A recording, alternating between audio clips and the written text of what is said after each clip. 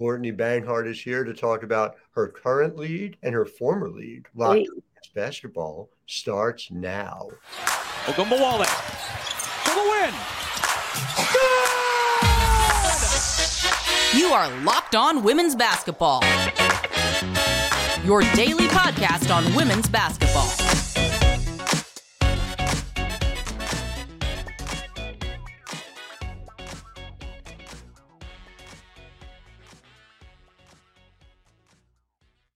Hi, everyone, and welcome to Locked On Women's Basketball. I'm your host, Howard Megdal, thanking you for making us your first listen every day, where we talk about the world of women's basketball, past, present, and future, 6 days a week. And it's not just me, it is the entire staff over at The Next, thenexthoops.com. We have over 100 reported pieces every single month. We have 35 in the month of March alone. It's the morning of March 7th, and a lot of it has been about Courtney Banghart, the work she has done, the work she is doing right now at North Carolina. Courtney, I'm going to start you off with just a plea, because I feel so strongly about this, and I know you're going to as well.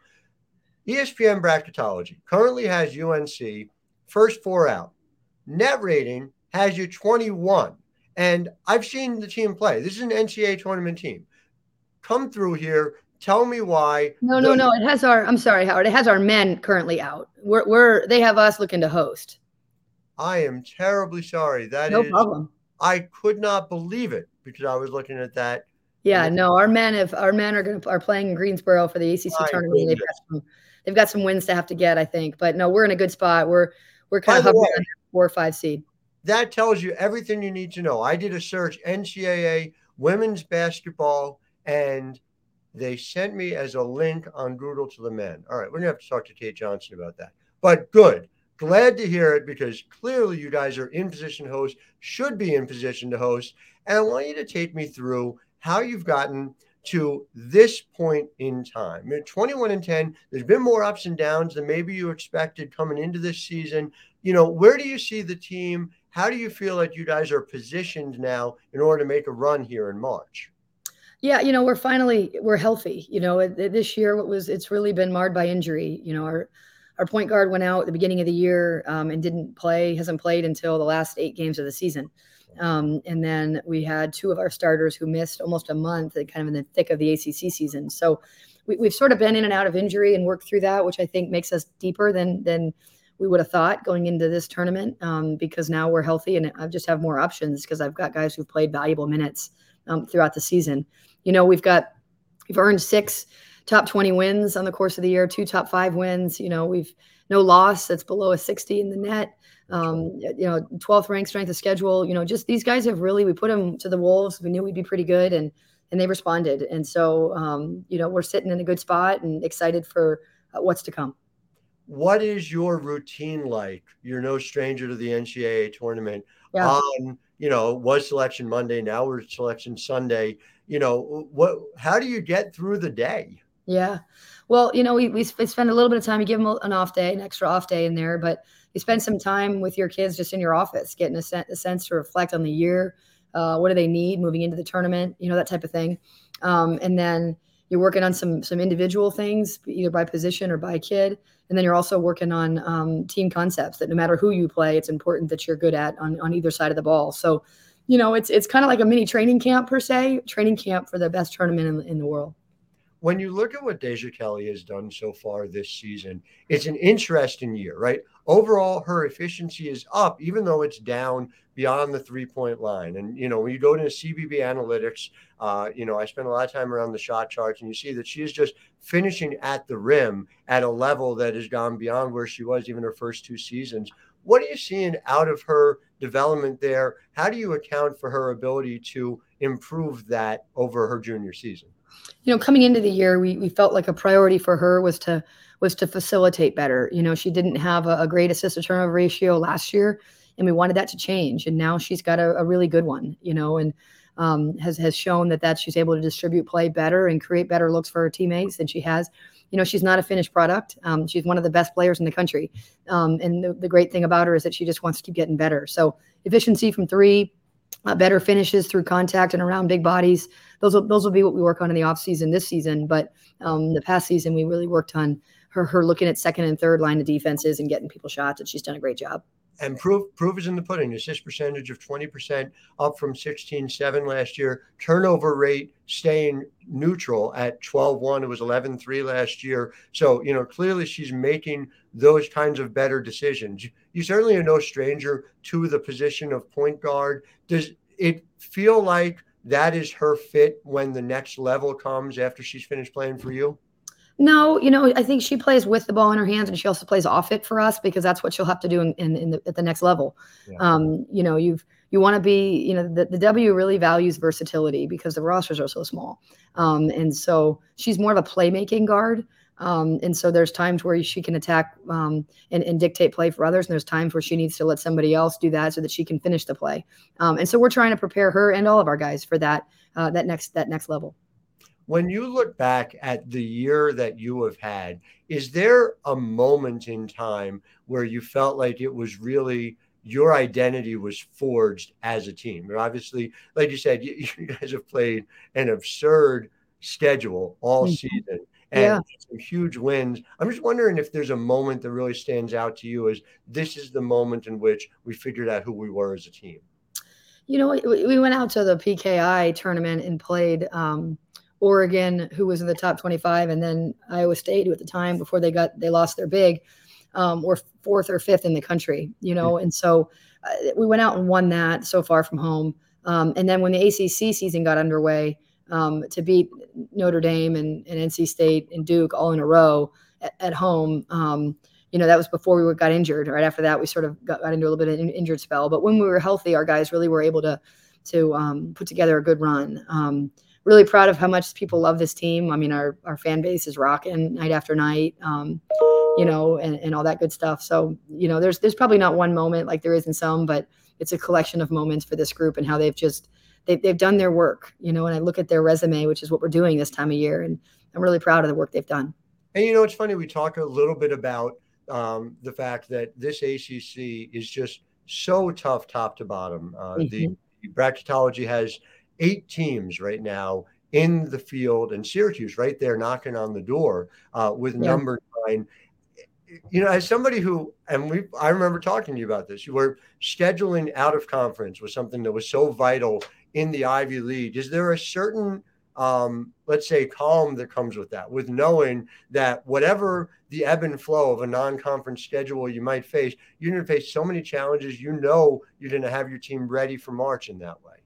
Yeah, absolutely. The ACC has given us such great preparation, lots of great coaches, lots of great players, lots of great systems. No two systems are the same, so we've had to go against night after night since December 28th. We've played every Thursday and Sunday all year long against a team that is one of the premier teams in our country, and so that's a little different than what I came from. And I've loved it. It's made me better. It's made me sharper. I hope that the ACC as a collective does really well in the tournament because I think we've prepared each other well. When you think about that decision to come here, we are now coming in on 4 years to the day. It was a big jump. Of course, you could have been Princeton coach for life. And so, to take on this challenge, and obviously to have success, you've had another 20-win season here.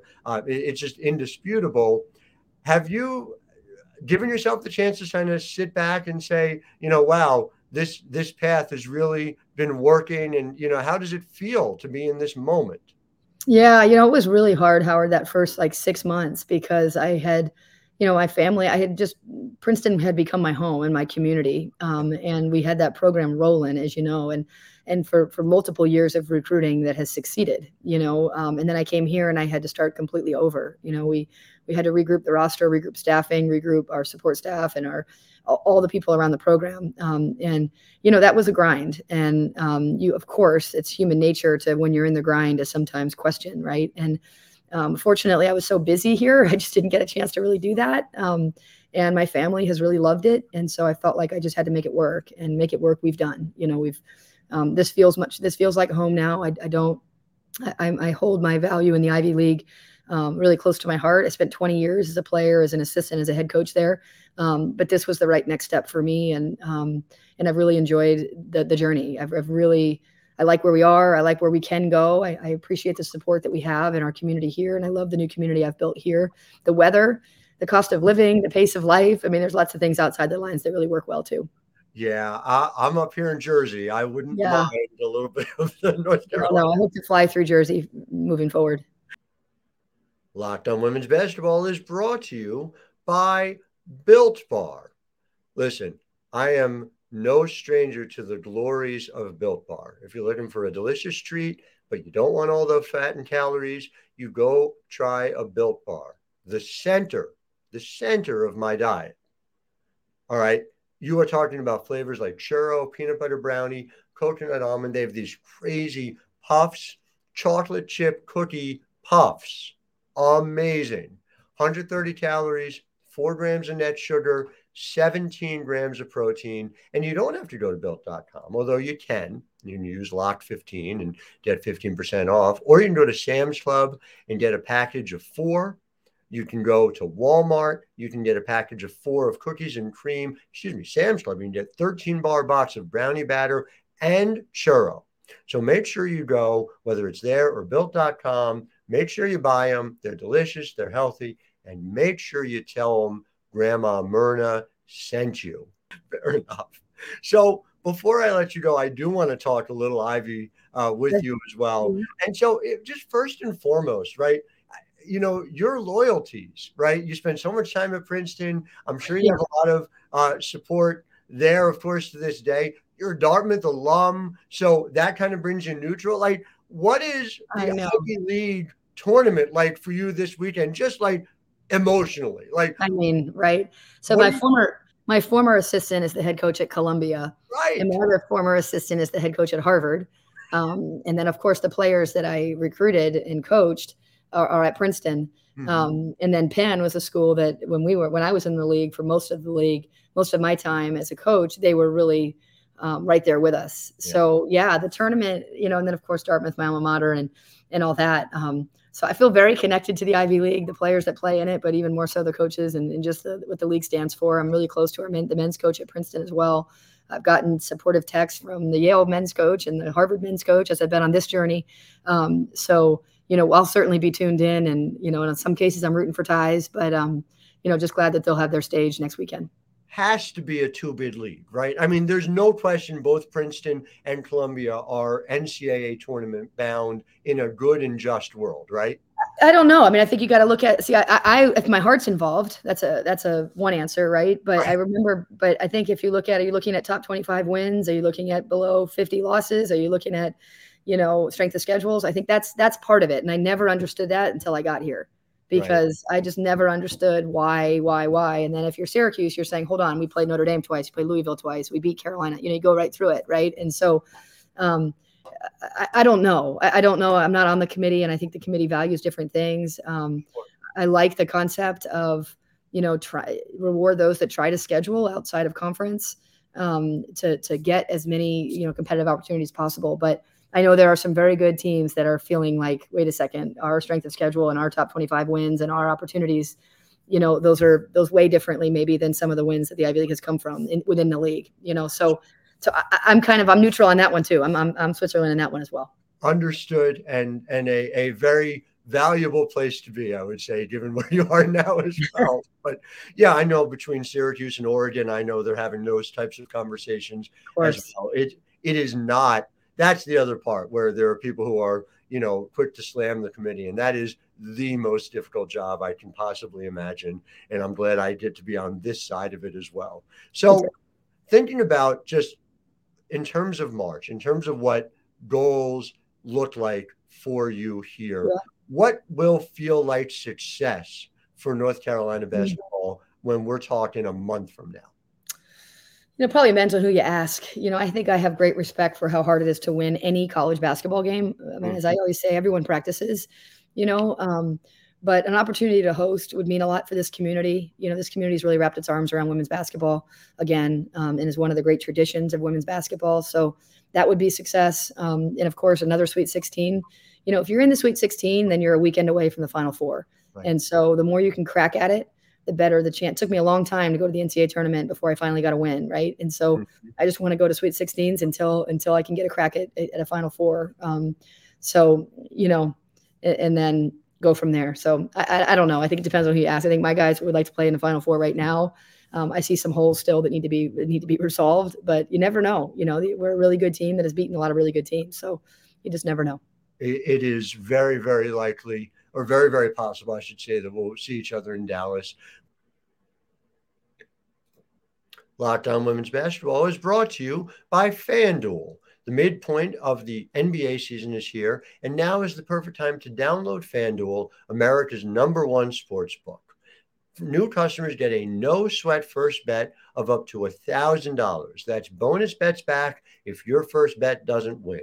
Just download the FanDuel Sportsbook app. It's safe, secure, and super easy to use. Then you can bet on everything from the money line to point scores to threes drained. Plus, FanDuel even lets you combine your bets for a chance at a bigger payout with a same-game parlay. Anything from player points, rebounds, assists, to core markets, spread, money line, and so many more exclusive bets to come as well.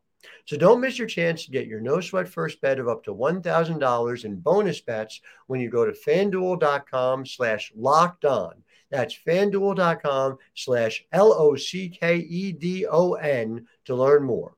Make every moment more with FanDuel, official sports betting partner of the NBA. Before I let you go, the last thing I want to talk about is just the first time we met was when I was doing a story years ago about Bella Alarie. Seeing Bella retire, I can't really get my mind around it to this day about it. But just take me through your dominant memory of Bella Alarie, the basketball player in person. Yeah, Bella was just really special. I remember when I recruited her, she wasn't. Everyone kind of wondered who Bella Alarie was, and I kept saying, "You'll find out, right?" And that kid, I told her freshman year that you're the best kid, you're the best player on our team, and she just about fell over.